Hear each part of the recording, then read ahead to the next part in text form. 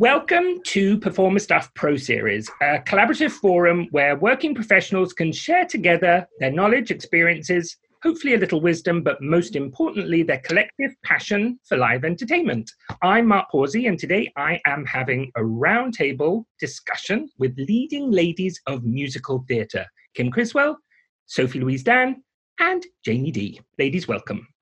Hi. Hi. So, Hi, thank you. Why did you become professional answers? Sophie, let's start with you.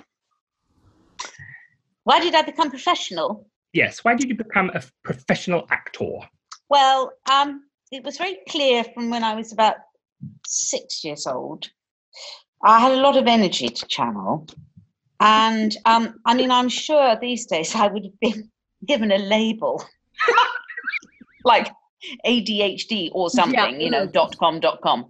But I had a very canny mother, not pushy, not Mama Rose like, but she had a canny mother, and we found an outlet for me, and it just made me tick. It just made me tick.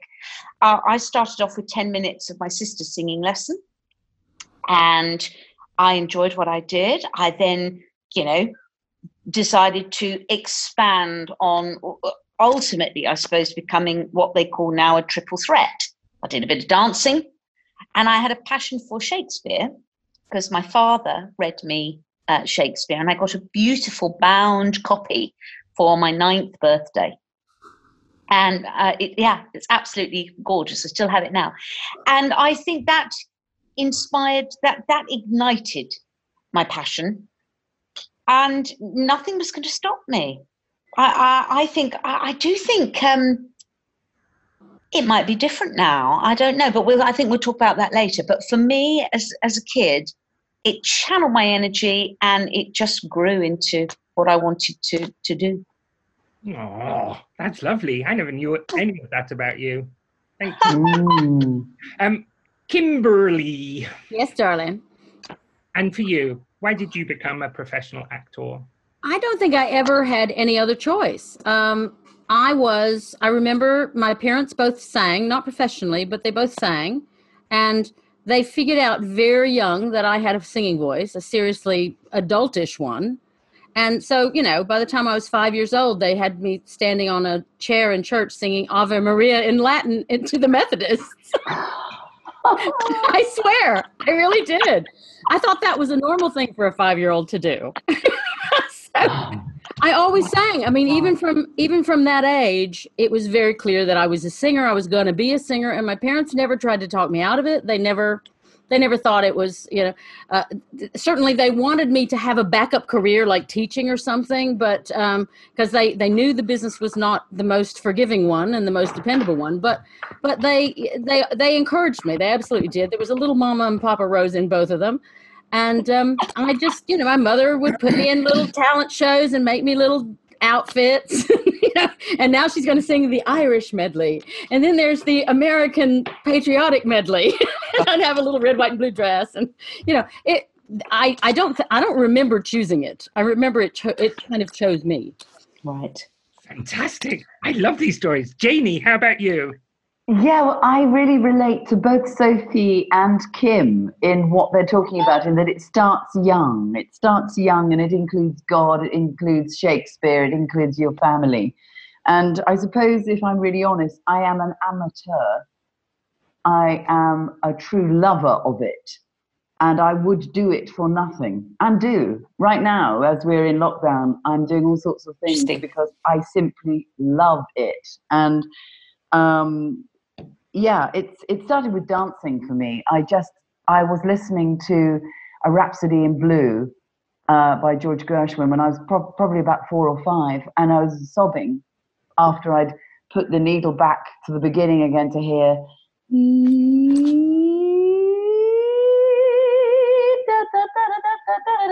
I couldn't believe what that instrument did. I kept going back to the beginning.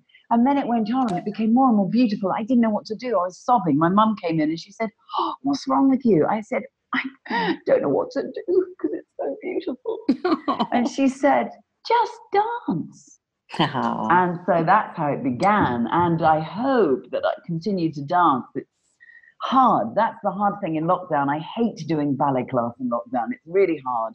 And I've done it a few times, but I'd rather do yoga. I'm doing yoga. But yeah, it started early. And I couldn't sing for Toffee. And that came thanks to my father, who made me become a secretary. When I was about 18, I got really fat. And he said, this is all over. You've made a big mistake. We've all made a big mistake believing that you could do this. You've got to learn to be a secretary. And I did become a secretary. But luckily, it was in Neal Street, which was just like 5 minutes away from Pineapple Dance Centre. So I could go in my lunch hour, not eat lunch, and do a ballet class or a jazz class, and then get back to work. But it was during that very important 9 months as a secretary that I realized I could not live without it, that being a secretary was a harder thing to do than being a dancer or an actor or a singer, all three, as I hope I am now.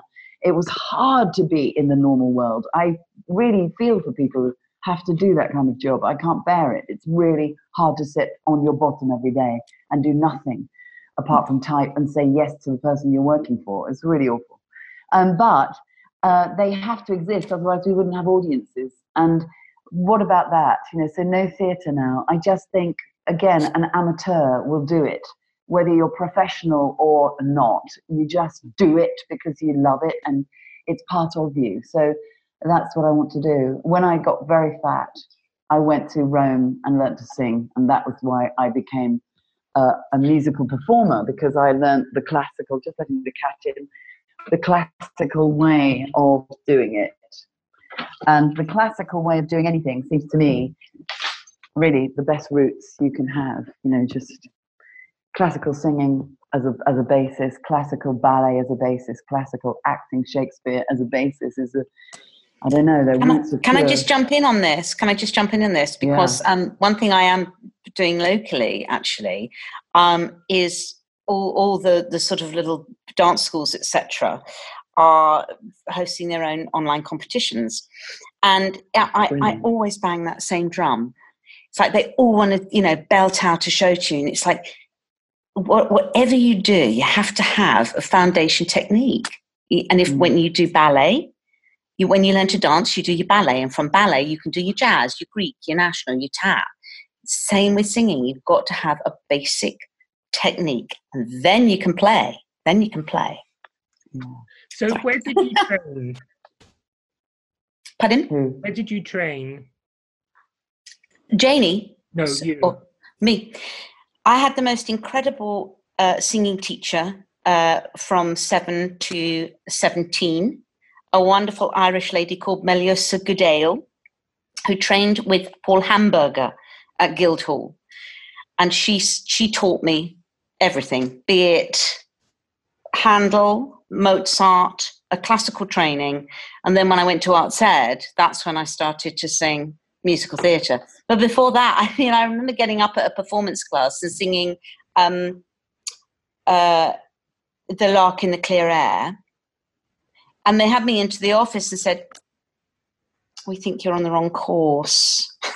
I said, oh, why? They went, well, you can't sing those songs here. I went, oh, all right. So next week I went in and I belted out Memory, and they went, oh no, you can stay. Bite me. So silly, isn't it? You get pigeonholed. But I always go back to exactly that, Janie, the classic technique, and then you can play around. Do anything. Yeah. Kimmy, where did you go?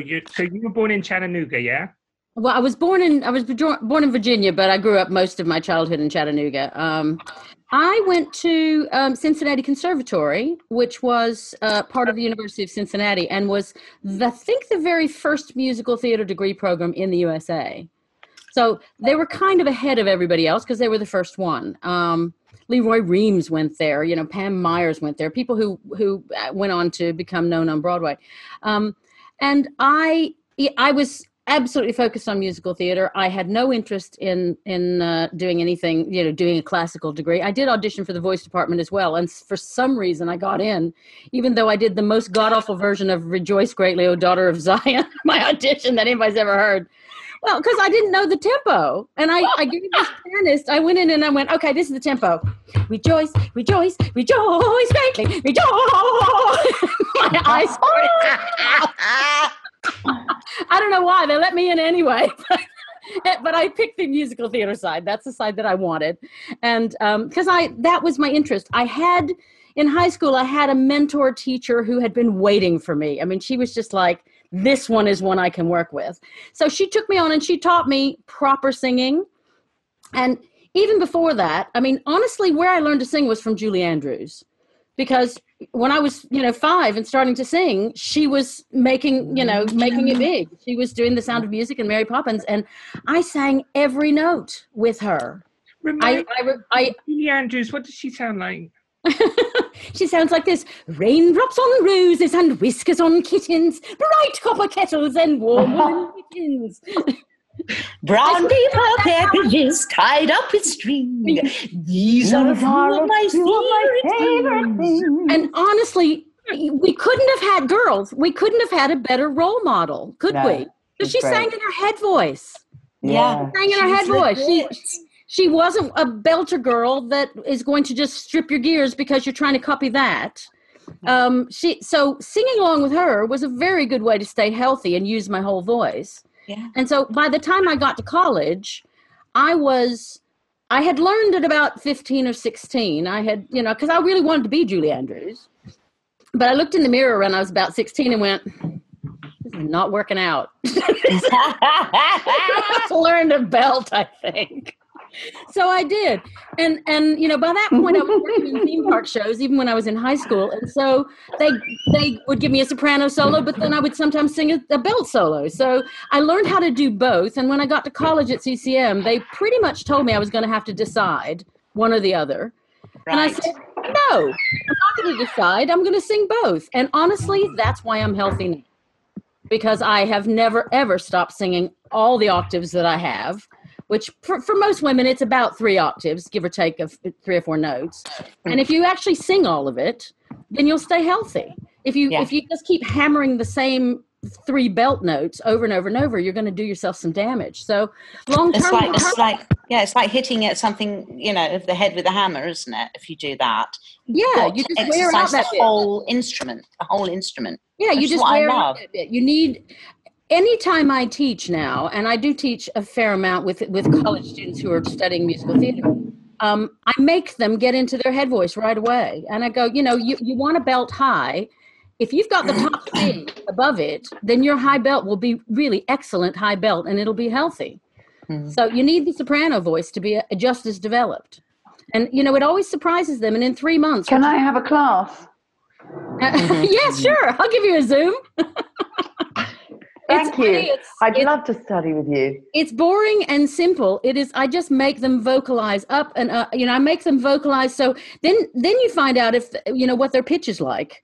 Yeah. Because if they can't do a simple scale up and down and stay in the pitches, and you find out what their breathing is like. You find out what their pitch is like. You find out what their natural vibrato does, and they find it so horribly boring, and it's like, oh God, not those scales again. It's like, yeah, these are the building blocks. You need them. Yeah, you need them. So, I mean, I teach because I have tried different levels. When my first job in New York was I got on a national tour of Annie, the show Annie, and pretty soon after joining it, all the little girls as parents came to me and said, "Will you teach them voice lessons?" Yeah, amazing. And I said, "Sure." But I didn't know what I was going to teach them. But I just said, what I figured out is with 10-year-olds, keep them from screaming. In Annie, they all scream all night. So I made them all sing in their head voice and learn how to warm up in the shower. And that's pretty much all I taught them. But the ones who really listened can still sing. The ones who didn't can't. Yeah, interesting. Great story. Janie, where did you train? Arts Ed, like Sophie. Well, it's Miss Selly, Joan Selly School of Dancing to start with. She was quite a character. She used to say, Jane, and I'd cringe because my name was Janie. It was always Janie, but she'd call me Jane. And for years, I just didn't say anything. And then when I went to Art Ed, I went back to her to do a class. And she said, let's face it, darling, you're never going to be a ballet dancer, are you? And I said to her, my name's Janie, actually. She said, I'm sorry. It was a real moment, you know. Brilliant. Right, if you're going to tell me I'm not going to be a ballet dancer, you can at least get my name right. But actually, she was a fantastic beginning teacher. You know, she really was hard. And she didn't take anything but your hardest efforts, and you had to work for her, and I love that. And then Art said, well, I come from a fairly working class family. It was never very much money, and I didn't know how I was going to get from my bunk bed in Dorney Reach up to dancing with Rudolf Nureyev. You know, I couldn't find the road between Dorney Reach and the Royal Opera House. And one day in the playground, a lady arrived to watch us playing, you know, one of those people who monitor the playground, Mrs. Wright. And she said, oh, you're rather a good dancer, I noticed. I'll give you a ballet class next week and we'll see how good you are. And I just went along with it. And then at the end of it, she said, my daughter goes to Art Ed, and I think you should have a go at going there. And then it all just ricocheted. I don't know how my parents did it. Well, I do. They just worked really, really hard. Oh, my God. And then, you know, Art Ed until I was 16, and then they said you have to leave because your parents can't afford it. So I was pushed out. But luckily I had a job, but I really missed the next bit of training. So when I went to Italy to teach, I then went back into training, singing and dancing there with the school I was working for. I just used to pop into the other classes. And I don't think you ever really stop training, to be honest. You know, I don't think the training stops. You are learning constantly, wherever you are.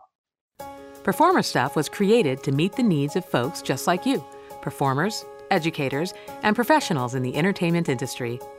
At Performer Stuff, you can search our online store for monologues and music for your next audition or to use in your classroom. On our More Good Stuff blog, you can access hundreds of articles and how-to lists created just for you by industry professionals. There are dance and voice classes and workshops at PS Academy. Plus, you can download podcasts and shows just like this one featuring performers and entertainment pros from around the world. Basically, it's an online community just for you. So check out the website at performerstuff.com or follow us on social media. If you couldn't be an actor, what would you be, Sophie?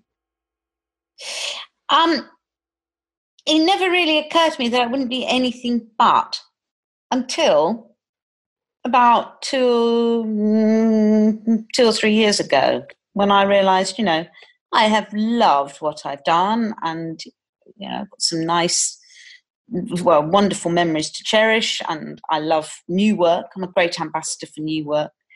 But I think because that's, as I've said before, that's what made me tick. There was never any other thing that I wanted to do. And unlike everybody today, I think, you know, with the kids that come into the theatre very wisely are either yoga teachers or Pilates teachers, or they have other sidelines, have never taken another job. I've always earned a living from the theatre or anything linked to it. But I would love to work with wild animals. I think they're extraordinary. It would be nothing. Yeah, they are the most incredible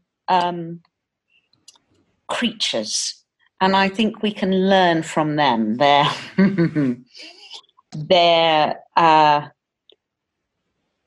spirit of survival, their survival of the fittest. All of that. They're quite parallels, aren't there, to our life, really? But who dares wins. But I was lucky enough. I had a big birthday last year. I was 50, and for my one of my birthday presents, my gorgeous husband Nick Kolikos took me for a 2-night stay at a wildlife reserve, not in Kenya, not in Africa. In Kent, the Port Limp Reserve, which is the Aspinall Foundation's reserve. And it was quite the most breathtaking 48 hours I've ever experienced. I had encounters with spectacled bears. We stayed in what's called Tiger Lodge, which is where you are in the enclosure, or in a beautiful cabin, but surrounded by the tigers. And I just learnt so much about these incredible creatures. So yeah, I would work with animals. Thank you, Sophie. Kim, if you couldn't be an actor, what would you be? Well, I quite agree with Sophie that I'm fascinated with animals, and particularly marine animals. So, I mean, I am addicted to snorkeling. I'm never happier than when I'm under the water looking at everything under there. But that is one thing. Animals in general, all of them. But I think I'd be a teacher, you know. And I mean, I think in reality, if at this point in my career, after all of this time and what I have learned throughout the years of doing this, I suspect if I couldn't act anymore, is there ever a reason you can't act other than you're in a wheelchair or something? But if I couldn't sing anymore, I think I would teach, and I would possibly direct, because I already direct. And it's kind of a natural progression we're in the generation that is starting to take over the creative side of things, because it comes with the experience and the knowing and the really knowing the genre. I mean, musical theater, I couldn't direct a Shakespeare to save my life, but I could direct any musical you put in front of me, because that is my area. I do know more about that than anything else in the world. Kim, do you think the older you get, the more there is to learn and the more you have to teach? I don't know about the more there is to learn. I mean, I think I've been learning quite steadily all the way through. Certainly when I got out of college, I was trained in some ways, but oh my God, I learned nothing about acting in college. I couldn't act at all when I got out of college. I became an actor from being in the business and being on stage with fantastic actors and watching everything they did. That's how I learned to act.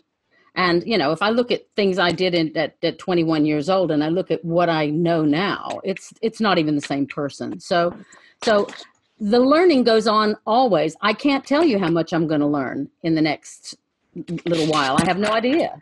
But I do believe that the learning never stops. And what was the other part of the question? About being educated, whether or not you learn more or you teach more as you get older. I think I teach more, to be honest, because there are things that are just obvious to me that the kids that are coming up now don't know yet. And when I was their age, I didn't know them either. There's so many things that you learn by doing. And learning how to be a good colleague on stage, learning how to be a good company member, learning how you should treat your understudy, learning things like that, how to be not a complete and utter nasty cow. Because if you are, nobody's going to hire you again. So it's a short career. You need to learn the proper behavior for the theater. There is a way that people behave that makes it a wonderful social kind of soup. The social soup of the theater is, for me, the best part. So you need to know how to play well with others. Love that, social soup. Janie, if you couldn't be an actor, what would you be? Well, I like both of those ideas that Sophie and Kim have. In fact, teaching and animals and all that. Okay, so when Alfie was born, my second child, I had a little kind of moment of thinking, before I go back into the craziness of what we do, which I love and I'm obsessed with and all that, and I need it, but I thought I'll do something completely opposite. So I trained to be a reflexologist, which is the treatment of feet and hands, the ends of your bodies. And it was very, very exciting and fun. And I laughed a lot. And I also slept a lot during the training. Like when they give the partner, you have to take over, you get into partners and do each other's feet. So, when it's your turn to lie down, it's a really wonderful experience to have your feet massaged properly by somebody who knows exactly what they're doing. And so I fell in love with that before I trained to do it. So I love that. And I will do that. I'm starting tomorrow, in fact, some some sessions for my friends and family, just to get me back into it, just in case, the theatre is on its last legs. But I don't think it is. Like, I'm going to do a little night music over there in the park. I'm just going to do it. I mean, if nobody turns up, it's fine. But we're going to do it, right? Just do it. The other thing is the London Climate Change Festival, which I started. We couldn't do it because of the lockdown, but working for the environment is a passion. I'm already doing it, and I want to continue, and I want it to be part of theatre, really. One's skills as an actor, as a singer, as a dancer is to express nature, is to express us, the way we are, what we're doing, and also to maybe give a runway connection to what the fuck is going on. Excuse me, I said it, sorry, in our world, because the degrees of heat are climbing. There is no getting away from it. And if we keep using as much heat as we're using by the fossil fuels, we will not have a world to sing, dance, and act in. Forget all that. Even to drink a glass of water will be an impossibility very, very soon. So that's my passion, and that's what I actually am working on it right now. And we're going to do some little kind of events, but to just help that. I mean, the Greenpeace are doing brilliantly, and Extinction Rebellion are fantastic. We can all be part of them. Everybody's able to join them. And I think the London Climate Change Festival, when it becomes physical, I'll be ringing you, Sophie, and I'll be ringing you, Kim, to say, come and do a cabaret or something, and just get all your people in so that they learn quickly what it's about, why we have to change the way we live. So that's what I'm doing, and that's what I would be happy to do if theatre were not there. It isn't. So it's one thing. So that sort of ties in nicely with one of the questions that I was going to ask, which was, how does theatre stay relevant today? So Janie, piggyback on what you were saying with the climate, how does theatre stay relevant? Yeah, no, exactly. And I was thinking about this. In fact, I was talking to Adam Spears at ATG, the producer, and I said, and Dominic Dromgoole, who ran the Globe, all people I want to talk to about how do we go back? If we're just going to go back, it's either going to be with Perspex glass or something. Who wants to do that? Nobody wants to do that. It's a huge amount of plastic as well, more rubbish to put into the world. It's not right. And if we're going to go back, we've got to think about the relevance of why we're going back. So just to keep doing big musicals with loads of lights and loads of sound and, fuck the carbon, excuse me, I said it again, who cares about the waste? We just need to do theatre. That's not a good argument. It's not a good argument. Because if theatre's relevant, it's because it's touching us and inspiring us to change the way we are, or to be the way we could be. So, there's a wonderful saying about, do not be afraid of we're not afraid of the darkness, we're afraid of the light within us. And that is huge. That is a fact, I think, that we're scared of changing, of doing the right thing. We must do the right thing. And the right thing is not necessarily being a goody two-shoes, but, it's about making a difference, which is when theatre comes into its own, when it starts to do stuff that's funny and joyous and inspirational, but it's telling you a story that you should have known, or you need to know, or we didn't realize was happening. It's informing you. It could be something about a family. It doesn't have to be about the wider issues, but it's about how we behave with each other and how we think out of the box rather than just staying in this tunnel vision, which is so easy. I find it's very easy to be in that place in this lockdown. I think we need theatre for that, but we also need it to be for everybody. And at the moment is elitist, because it is stuck in a theatre where you have to pay quite a lot of money to go and see it. So I think this is a real opportunity to go outside, do it for everyone, for nothing for the time being. And then if it's really good, what we can do, maybe people will be happy to pay for it more than we're going to be asking. I don't know. I think the issues that I've talked about are really important. They are a part of theatre. Yeah, thank you. Kim, how does theatre stay relevant today? Well, I think we're going to have to take on board how the world has changed very recently. I think that we're going to have to get into the issue of diversity in a way that isn't the stupid way they've been doing it, which is literally, and okay, here's our cast list. Let's decide that this character, and this character are Black. This one is Asian. This one is this. It's random what they're doing now. What they should be doing is choosing people that tell stories from every perspective, from different groups of people's perspective, meaning, if it's a Black story, cast it Black. If it's,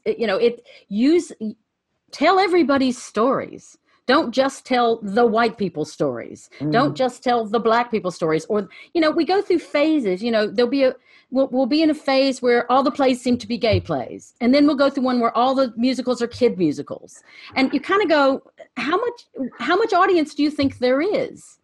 How much money do you think they have to go and see every one of, if you're a gay person and there are 10 gay plays, are you going to see them all? Or are you going to pick 2?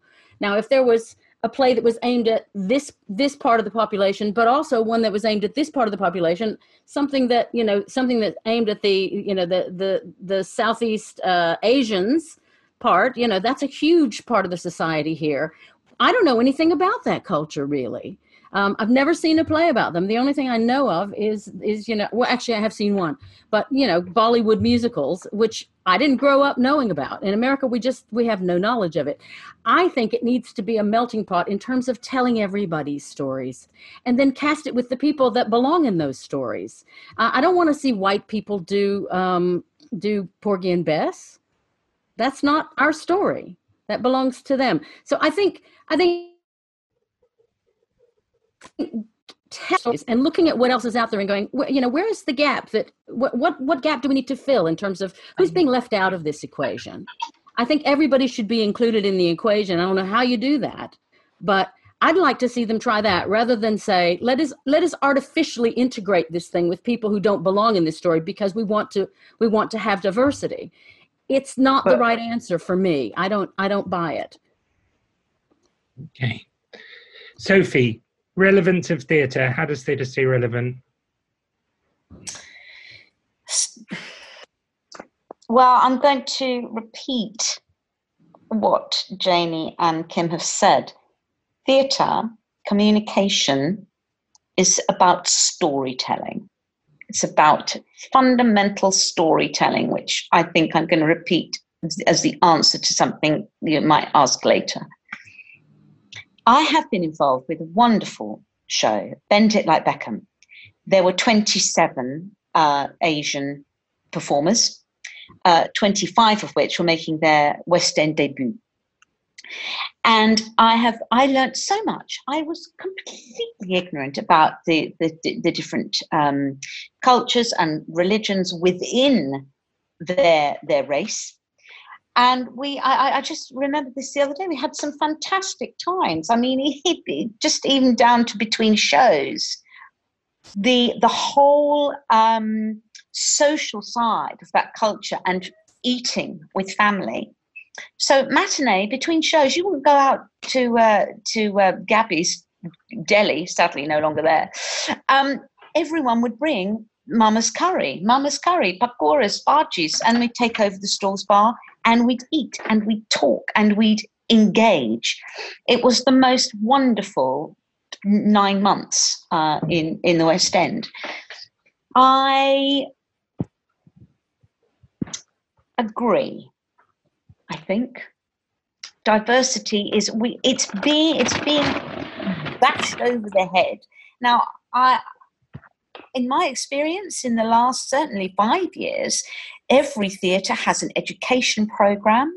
Every theatre and the large companies, the National and the RSC, are doing everything they can to integrate, to change, look outside the box, look at the productions that are changing gender, are being cast colourblind. I don't agree with all of it, but I think going forward, we have to just be able to tell those stories in any way we can with the people that are inspired to do it. I mean, that's hoping that we have an industry and these wonderful buildings to continue with in a post-COVID world.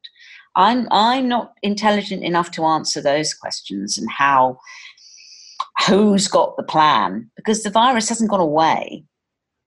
It hasn't gone away. We're all easing back into a new normal, but I don't know how our industry is going to recover. I know it will, but we've got to tell the stories, whoever they belong to. End. Yes. And there's always stories to tell. If you have a huge audition coming up and you don't want to search through the same old monologue books, check out performerstuff.com. Our custom search feature lets you narrow down exactly what you're looking for, get a quick preview of the monologue, then print it out. Plus, lots of materials come straight from the playwright, so you won't walk in with the same monologue as everyone else. It's the easiest way to get your audition or classroom monologues. Search, preview, print at performerstuff.com. Inspiration. Where do you get inspiration from, especially at the moment? Kim, let's start with you. Honestly, the thing that has always inspired me, or certainly lately, and I'm not getting any of it lately, is which is why we're all feeling a bit what's coming. It's getting around the piano with someone who's quite genius. Okay, and I'm lucky. I have a couple of people who are just irreplaceable. I mean, Wayne Marshall and Kevin Farrell. These are my two guys. Getting around them and saying, let's figure out what we can do with this song. And then just figuring it out and doing and letting their creativity come up with something barking mad mental, but wonderful, something I couldn't have come up with. And then they're influenced by what I come up with. That exchange of creativity is the thing that really floats my boat.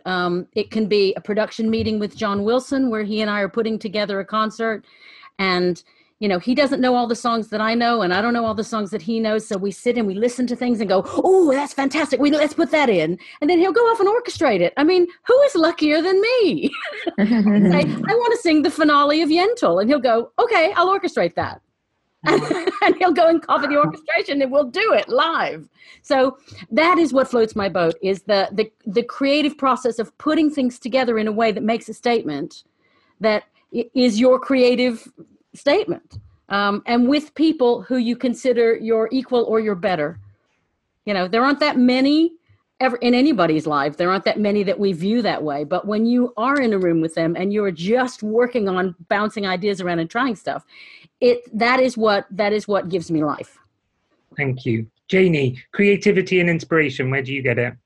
Yeah, other people, and music. Oh my God, music. Just putting the right music on can, like when I was 4, it can just spin me into a better mood and give me ideas. And it's usually the music that gets a story going in my head that then makes me want to do whatever that story is becoming.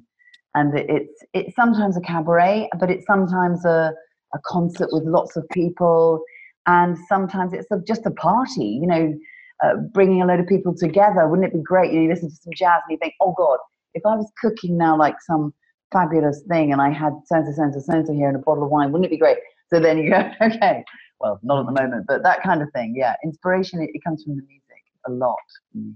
Thank you. Sophie? Collaboration. I think that's the key here. Also, I love revisiting material of different genres, of old genres, music hall, a genre that is dying and kids are not party to these days, but there are some hilarious comedy numbers that I always kind of reinvent, going back to Kim, but reinvent or update with lyrics. I find that tremendous fun. Also, as I banged on again earlier, new work.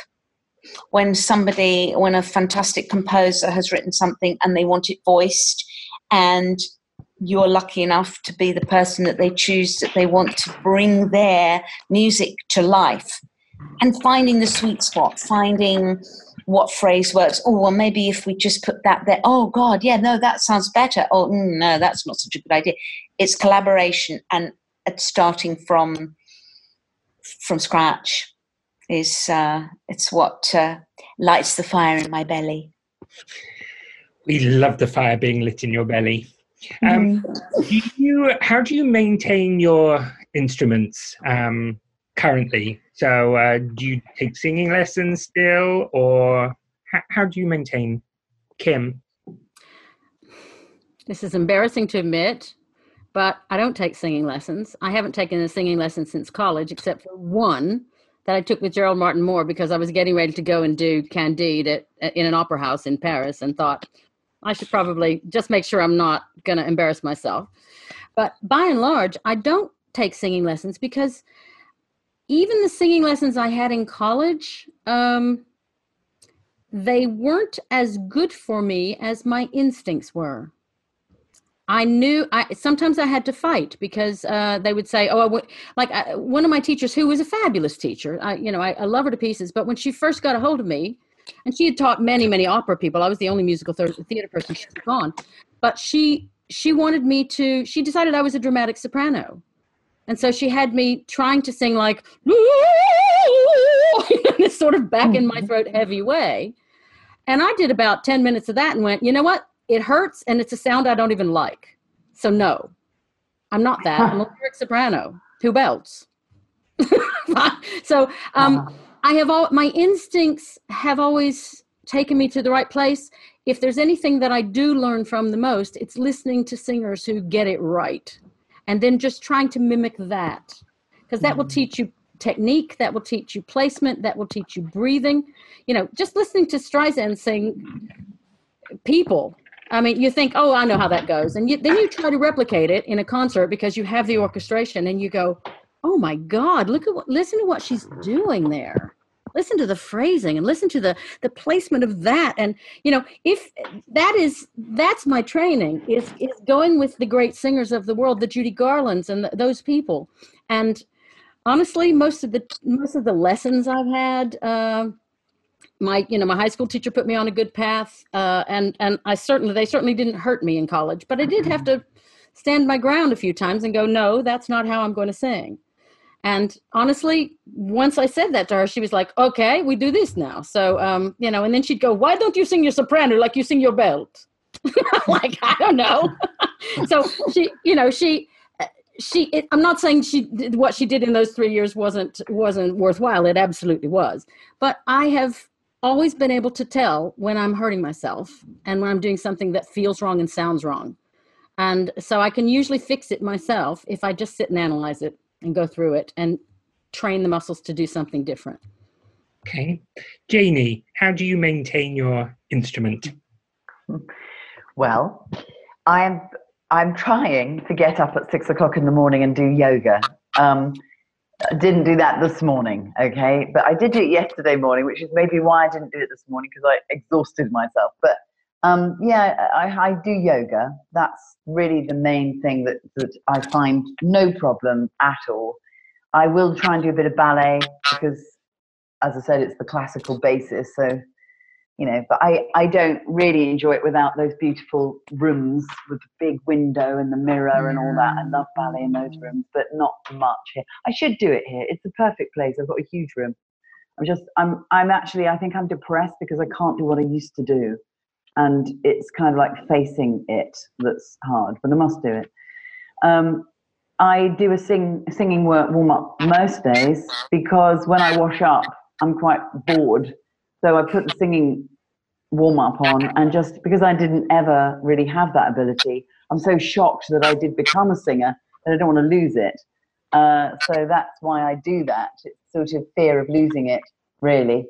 And wanting to be ready. Can you hear me okay? Can you hear me? Yeah. Yes.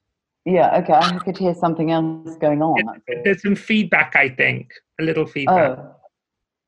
Oh, sorry. Is that me? Should I turn it down? Maybe just a little. Yeah. Does that help? Is that a bit better? Keep talking. We'll That maybe has helped.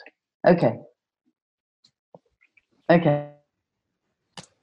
So, I keep myself going. I mean, it's not the same as doing a rehearsal period where you're up at 7, you know, you do your yoga, then you go to rehearsal. That's a workout in itself, just getting on the tube and running up the stairs and all that. Then you get there and do a warm up, you know, it's all for you. It's done for you. And I love that. I miss it because I'm much better when I'm working.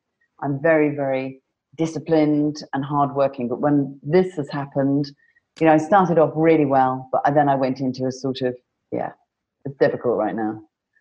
I'm doing all right. I'm doing yoga. Sophie, we shall see. How about you? Interesting. I don't take singing lessons.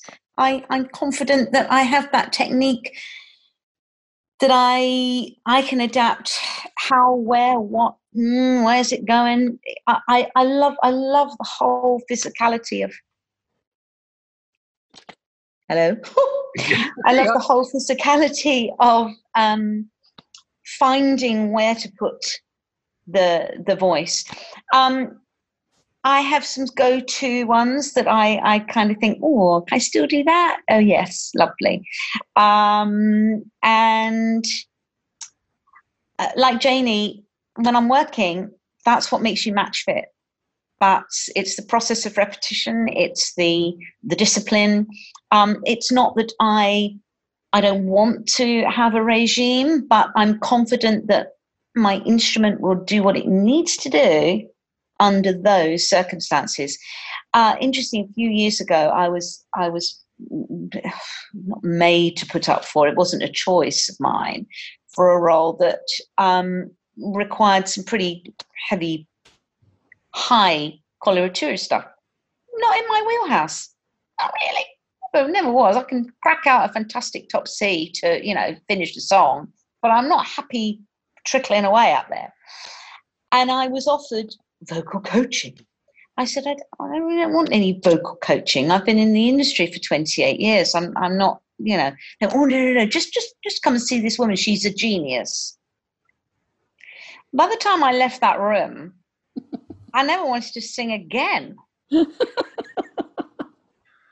There were no genius there. It was just a science lesson. I sing from here. The connection from here to here to here is what comes out. I don't want to be standing there thinking, oh, Christ, is my larynx in the right place before? Oh, no, sorry, missed it. Nah. So I put the kibosh on that and I said, I'll just stick to what I know and love. Thank you. Can I add one addendum that I left out that every professional has to know about? It's about how you deal with vocal trouble, which we all get into when we sing 8 shows a week, because the voice is not meant to do that. I've been through nodules at least 2 times, maybe 3. First time I was 16, you know, singing 10 theme park shows a day, thinking I was indestructible. You learn, and I was lucky that I learned at that age that you have to just shut up. There's a discipline to it. You just have to shut up. No speaking, no talking, no whispering, no singing, no nothing, no sounds. And I spent my senior year of high school mostly on silence because that's how bad the nodes were. And if I was going to get rid of them, and I did get rid of them, but you know, they looked down my throat at 16 and said, you're going to have to pick a different career because those aren't going away. And they said, we could do surgery. And I went, no, you will not. You will not do surgery. Let me try the silence. And so what I learned is we have utter control. Your voice will heal. You just have to shut up and get off it. And honestly, the resting periods between a long period of doing, like with Madge, like with you, Annie, Get Your Gun, I needed rest time after that because, you know, barking that out, it wasn't even just the songs, it was the talking, because all the talking was like this. Oh, yeah. That, you know, that all counts. That's all the same voice. So to keep yourself healthy, there need to be periods of rest. And when you're in trouble, you need to immediately go to silence, get off it. It's just like nodules are just like having a callus on your foot from an ill-fitting shoe. You just have to not wear that shoe until the callus heals. It's a callus. That's all it is, a nodule. And, you know, don't let them cut because that is tissue you'll never get back. So you're not going to get back to what you were before ever. It'll be a new version of that once they've taken tissue away. So that every single person who sings for a living needs to know about how you heal. And you need to trust that you can heal. From most things, you can heal by just shutting up and letting it just go down there and go down to your toes and fur over. It will like make a little cocoon, and then you'll have a butterfly at the end, and you'll be back to normal. And that's it. It's just silence. Just silence. Yeah. Great. I remember our touring well, Kim, that you know your instrument so well that you would often, all day, we would have it. Well, to sing a big role like that, you have to reserve all of it. And you spend your day off on silence a lot of the time, repairing the damage that you've done that week. Because once you get into the cycle of damage and then you go back too soon, you never, ever get past the damage until you leave the show. And then you have 3 months of being in very bad shape while you repair it or try to repair it. So that's incredibly important for people to realize, is that your voice is self-healing. You just have to believe that you need to shut up. You just need to shut up and not use it and let it heal. Great piece of advice. If you need music for an audition or a voice lesson, Performer Stuff's got you covered. PerformerStuff.com offers not only full music sheets, but also 32-bar and 16-bar cuts, pre-selected by our on-staff music directors with an intro and easy-to-read sheet for your accompanist. If you need some help practicing, you can download an audition bundle with the sheet music, a vocal lead, and practice track. Plus, the audio on the track matches the sheet music, so you can walk into your audition knowing exactly what to expect. As always, our search feature makes it easy for you to find what you're looking for. So when you need music, come check us out at performerstuff.com. So let's go back, maintaining a role. So if you have a big sing for 8 shows a week, so Kim, you've already talked about, going on vocal rest. How do you maintain 8 shows a week in the West End on a big role? Janie? 8 shows a week. Okay, so it gets really very disciplined. I don't drink until the end of the week, and I try to drink a lot of water, and eat really good food.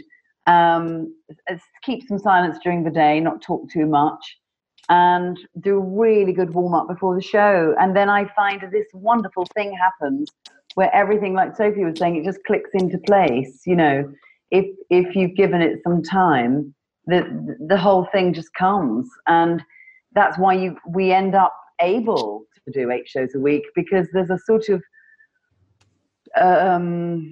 almost robotic quality to the technique that comes. Not that the spirit is robotic, but the muscle memory of how to get to the notes, how to kick the leg, how to react, everything becomes so accessible. So 8 shows a week, it trains you. It's the actual form itself of doing 8 shows a week that creates the ability to do 8 shows a week. I don't think many people, who is it? I was working with somebody not long ago. Oh, it was Felicity Lott. And before that, Josephine Barstow, in Follies. And they'd never done 8 shows a week. And they were thrilled, because they found it too, that thing that happens where you can just pull it out the bag each night. Even if their voices were suffering a bit, they could still manage it. But it is like being a trained circus creature, really.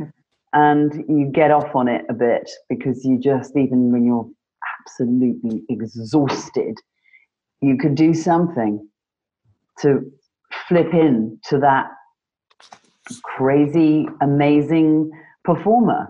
And that's what scares me about lockdown. I actually love this. I love, like Sophie, baking and doing the garden and doing a bit of a thing when I'm washing up. But, to go back to 8 shows a week, it's a bit scary. I don't know how I'm going to get back there. And I guess you just have to trust that resting is okay sometimes. But 8 shows a week is a wonderful thing. And it's also, I don't know if anybody else felt this during lockdown, but I've been in the garden a lot. And it is so wonderful to be outside and with nature. And I just thought, I'm 58, and I have very rarely spent any time since I was, since I was 14 in the garden, and I've missed it. I didn't know I'd missed it until we had this. And so, I am wondering whether if there will ever be 8 shows a week, and if I will ever want to do 8 shows a week again. Not for the youngsters. I'd love them to have that, but yeah, I've gone too long. Go on, go on with the next question. Sophie, how do you maintain 8 shows a week? It is. It's that regime. It's like being a trained athlete, and it is the muscle memory. All these things that we're repeating because we are ladies of a certain age and experience. That's what it comes with. It's a mindset. It is a discipline. All these things. And can I just touch on here? The last significant job I did was being involved in, inverted commas, a global phenomenon. And I was very disappointed with the attitude of the young performers coming in. When I think, am I right, ladies, when we were growing up and cutting our teeth in things, you didn't go sick. You didn't go sick. You didn't know what 28 sick days were. You went on. You cracked on. You powered through. You had your lemon and your ginger and your honey and whatever it took. You did your job. It seems to me it's a little easy today to say, not really feeling well. And I, on more than one occasion, took people aside and went, really? Yes, it's hard. Nobody said it was going to be easy, but unless you put yourself through this and get through the other side, you're never going to know what your limits are. And again, everything that Kim was saying earlier about how you learn from, I learned from older, wonderful actresses and actors. I remember standing there as a hoofer in 42nd Street, watching Kenny Nelson sing 42nd Street in a spotlight. I was absolutely mesmerized by the command that he had of that space. And I thought, I want to be able to do that. I want to be able to stand on a bare stage with a spotlight and everybody's watching me and hanging on every word. And it's an etiquette that I don't think is being passed on. And I would love if I was able to go, if I were going back into schools and colleges and the people coming up who we are doing this to inspire, just look around and learn from what's around you and the people who have been there and have got the experience, because you can learn from that. Sorry, I've gone a bit off piste, but it all connects. It's connecting these dots. And the bottom line is, if you are contracted to do 8 shows a week, that's what you've got to train up for. And you will, as a performer, find that drive to get you through it. And it's the discipline, it's the regime, it's the company warm-up, where everybody, we're all there, flinging your arms and legs around. Oh, what did you buy in H&M today? Oh yeah, no, I like that top, it's great. And then the vocal warm-up comes up and you are in a zone. It's getting in the zone. We're athletes. Mm-hmm. Can I just add something to what Sophie just said, which I think is something I forgot to say, and sort of like carrying on from there, that once you've got that athleticism to do 8 shows a week, it's very exciting to have another go tomorrow and another go tomorrow night and another go the next day, because you're always thinking, oh, I could just do this or I could do that. There's always more.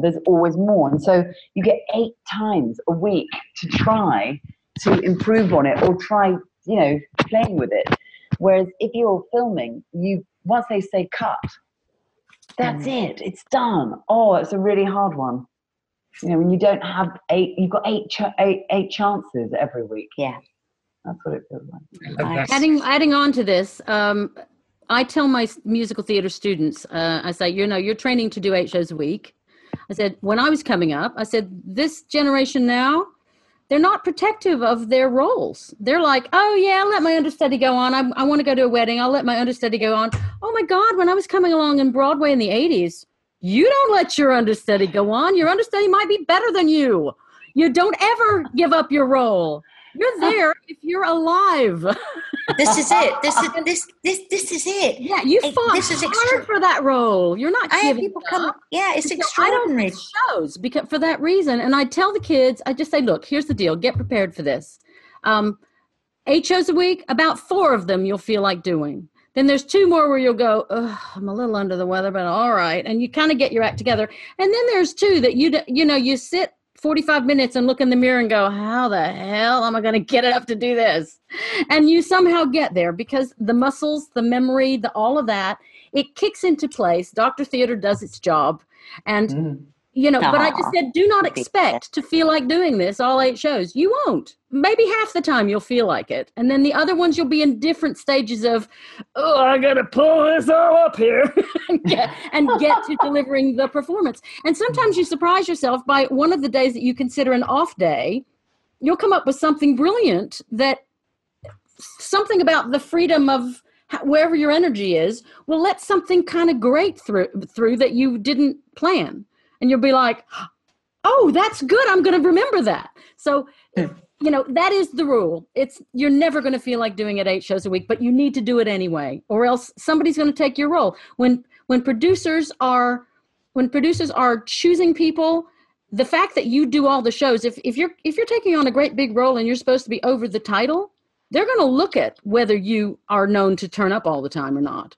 They're going to look at that because they don't want people coming to the box office and going, well, I paid to see Bernadette Peters, therefore she's not here. I'm going to get my money back. They don't ever want that.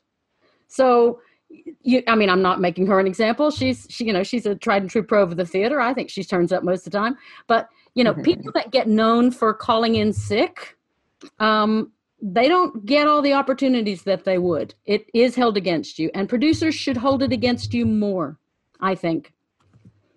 Thank you. 2 quick questions to finish up. Favorite composer, Janie? Musical Gershwin. Composer. Oh, Gershwin. Perfect. Gershwin. And of course, Sondheim. Okay. But it's very obvious. There are others, but those are the first 2 that jump into my mind. Sophie? Cole Porter, fantastic. Wordsmith, really. And again, sorry to bash on. I've worked with some fantastic contemporary composers. Stephen Schwartz, I adore. Mm-hmm. Kim? Modern, hate to say this because he's already got an ego the size of a planet. Maury Yeston is really talented. Bill Finn, crazy as a bed bug, but fantastic. and going back further, I don't know, Kurt Weill and Cole Porter. Oh, yeah. I'm just old enough now that I'm starting to really get Kurt Weill. It's not a genre. Last cast album you listened to, Janie? Into the Woods. Okay. Sophie? On the 20th Century. Kim? You're in Town. Appropriately apocalyptic. Last question. Best piece of advice. I know, Sophie, you've given quite a lot, but best piece of advice to somebody young coming into the business today. No, everything you said, Sophie, is fabulous. Janie, let's start with you. Piece of advice. Work hard, persevere, and you will succeed. Plus, make a project. Make your own project. Always have your own project. Okay. Kim? 2 things. One is hang in there and be patient because the numbers are overwhelming when you start. In your 20s, it's overwhelming how many people you feel like your competition is. But once you hit 30, it thins out dramatically. If you can just wait it out, it's really about sticking it out. Sticking it out is the hugest thing. It's more important than talent in some ways. The other one is directors. About half of the ones you work with won't be able to help you. And that's a kind estimate. In my experience, it's been less than that. So learn how to save your own behind, do the work, think in great detail, ask questions, but make your own decisions. Don't wait for a director to give you a performance. Because they won't do it. Most of the time, they don't have time to do it. And a lot of them couldn't anyway. A great many of the best, supposedly the most successful directors on Broadway, I can name one who I won't tell you who it was, but a hand went up in a rehearsal and the question was asked, I have a question. And the answer was, if it's about acting, I don't know. That was an honest director. And the fact is, a lot of them don't know. So, if only we learned these things earlier. It's so good to hear you say it. But that's why I tell the kids that. I go, do not think that your instincts don't matter, because your instincts are what is going to make you any good. And if you really feel strongly, fight your corner. Because the critics are going to come and see this thing, and they're not going to blame they're not going to blame the director for giving you a bad choice. They're going to blame you.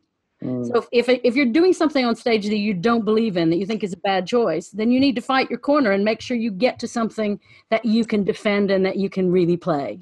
Because it's going to come all down on your head. Nobody's going to blame the director for your choices. Sophie, best piece of advice? Remember what you bring to the table. Be comfortable in your own skin. I went to Arts Ed. I was a curvy bird, I always have been. And I mean, it was 90% dance training then. Now it's an incredible course. It's totally different. But I was never going to be a showgirl.